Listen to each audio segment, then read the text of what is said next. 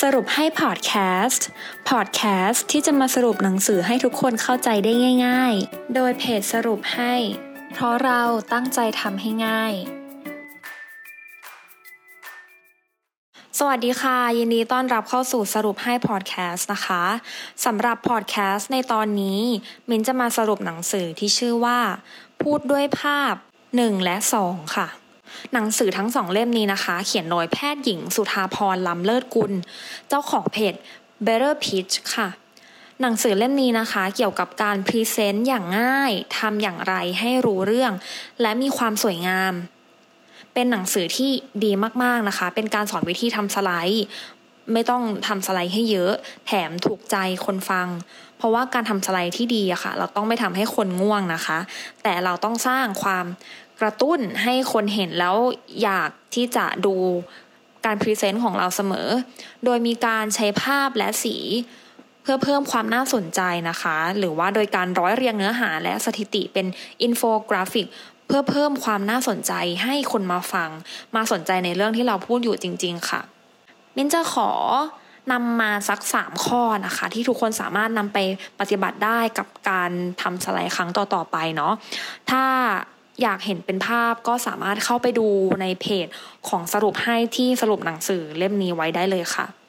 ข้อแรกนะคะสัดส่วนสีในสไลด์ที่ดีคือ70 25 5 70% คือสีที่เป็นพื้นหลังของสไลด์เนื่องจากว่าพื้นหลังอะค่ะเป็นพื้นที่ที่มีมากที่สุดควรจะใช้เป็นสีอ่อนๆนะคะสีโทนอ่อนๆ25% คือสีหลักของสไลด์เป็นส่วนที่สำคัญที่สุดนะคะควรกำหนดตามธีมของเรื่องหรือว่าตามอารมณ์ที่เราอยากจะเล่านะคะเช่นถ้าเราเล่าเรื่องสดชื่นก็ให้ใช้โทนสีฟ้าถ้าเราเล่าเรื่องเกี่ยวกับอาหารก็ให้ใช้โทนแดงเหลืองเพราะว่าโทนแดงเหลืองจะช่วยกระตุ้นความอยากอาหารนะคะและเปอร์เซ็นต์สุดท้าย 5% นะคะเป็นพื้นที่ที่ต้องการเน้นเป็นจุดสำคัญเล็กๆน้อยๆเท่านั้นค่ะทำให้ภาพรวมที่เราต้องการสื่อเนี่ยมันชัดขึ้นนะคะเช่นพวกข้อความที่เราต้องการจะไฮไลท์รูปภาพเล็กๆไอคอนเล็กๆที่เราอยากจะทำให้สไลด์เรามันเด่นขึ้นนะคะข้อ2นะคะอินโฟกราฟิกที่ดีต้องแสดงความสำคัญและความสัมพันธ์อินโฟกราฟิกนะคะเป็นการรวมกันของคำว่า information และ graphic สามารถแปลความหมายได้ว่าการแปลงข้อมูลมาอยู่ในรูปแบบของภาพค่ะ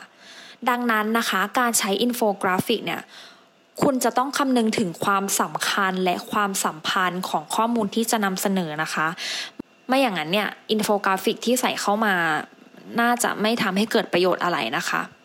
ฉะนั้นก่อนจะทำอินโฟกราฟิกอะค่ะควรจะย่อยข้อมูลออกมาให้ชัดเจนก่อนว่าข้อมูลที่จะต้องการนำเสนอนั้นเนี่ยอะไรคือจุดสำคัญและตัวข้อมูลมีความสัมพันธ์อะไรกันยังไงบ้างนะคะนอกจากนี้เนี่ยทุกคนยังสามารถนำหลักการ 4W2H มาใช้เป็นกรอบความคิดในการสร้างอินโฟกราฟิกนะคะ 4W2H ก็จะมี1. ใคร who 2. เท่าไหร่ how much 3. ที่ไหน where 4. เมื่อไหร่ when 5. อย่างไร how และ 6. ทำไม why ค่ะในนี้ทุกคนลองเข้าไปดูเพิ่มเติมในเพจของสรุปให้เลยนะคะจะได้เห็นเป็นรูปภาพเนาะถ้าฟังจากเสียงอย่างเดียวค่ะทุกคนอาจจะไม่เห็นภาพและเทคนิคสุดท้ายนะคะการลงสีเจ็บและลงสีจืดสีเจ็บเนี่ยคือสีที่มีความฉูดฉาดค่ะเช่นแดงเหลืองหรือสีอะไรที่มันเข้มฉูดฉาดไปเลยเหมาะกับนำมาเน้นใจความสำคัญที่มิ้นบอกไปข้อแรกนะคะส่วนสีจืดเนี่ยคือสีที่ไม่ค่อยเตะตาคนเช่นเทาขาวฟ้าอ่อนครีมนะคะมันเหมาะกับนำมาเป็นส่วนพื้นฐานหรือว่าตัวหนังสือค่ะจริงๆในหนังสือเล่มนี้เนี่ยก็จะมีตัวอย่างมากมายที่ทำให้ทุกคนเห็นภาพได้ง่ายๆมากนะคะหรือถ้าทุกคนไม่รู้จะเลือกใช้สีอะไรเนี่ยในเล่มนี้ก็มีโค้ดสีบอกเลยนะคะว่าเราควรใช้สีไหนคู่กับสีไหนใช้ออกมาแล้วจะดูดีหรืออาจารย์ต้องตาก็ยังแนบเว็บหาสีหาไอคอนฟรีมาด้วยนะคะเหมาะกับใครก็ได้ที่ต้องการที่จะทำสไลด์ที่สวยงามหรือว่าอยากจะทำให้คนอ่านหรือว่าคนฟังรู้เรื่องมากขึ้นค่ะแนะนำให้ อ่านเล่มนี้ทั้งคนที่ทำงานหรือว่ายังเป็นนักศึกษาได้หมดเลยนะคะนำไปพรีเซนต์งานหรือว่านำไปพรีเซนต์เวลามีโปรเจกต์ได้หมดเลยค่ะจบไปแล้วนะคะสำหรับพูดด้วยภาพ1และ2เดี๋ยวสรุปให้ฟังอีกรอบนะคะ3ข้อว่ามีอะไรบ้าง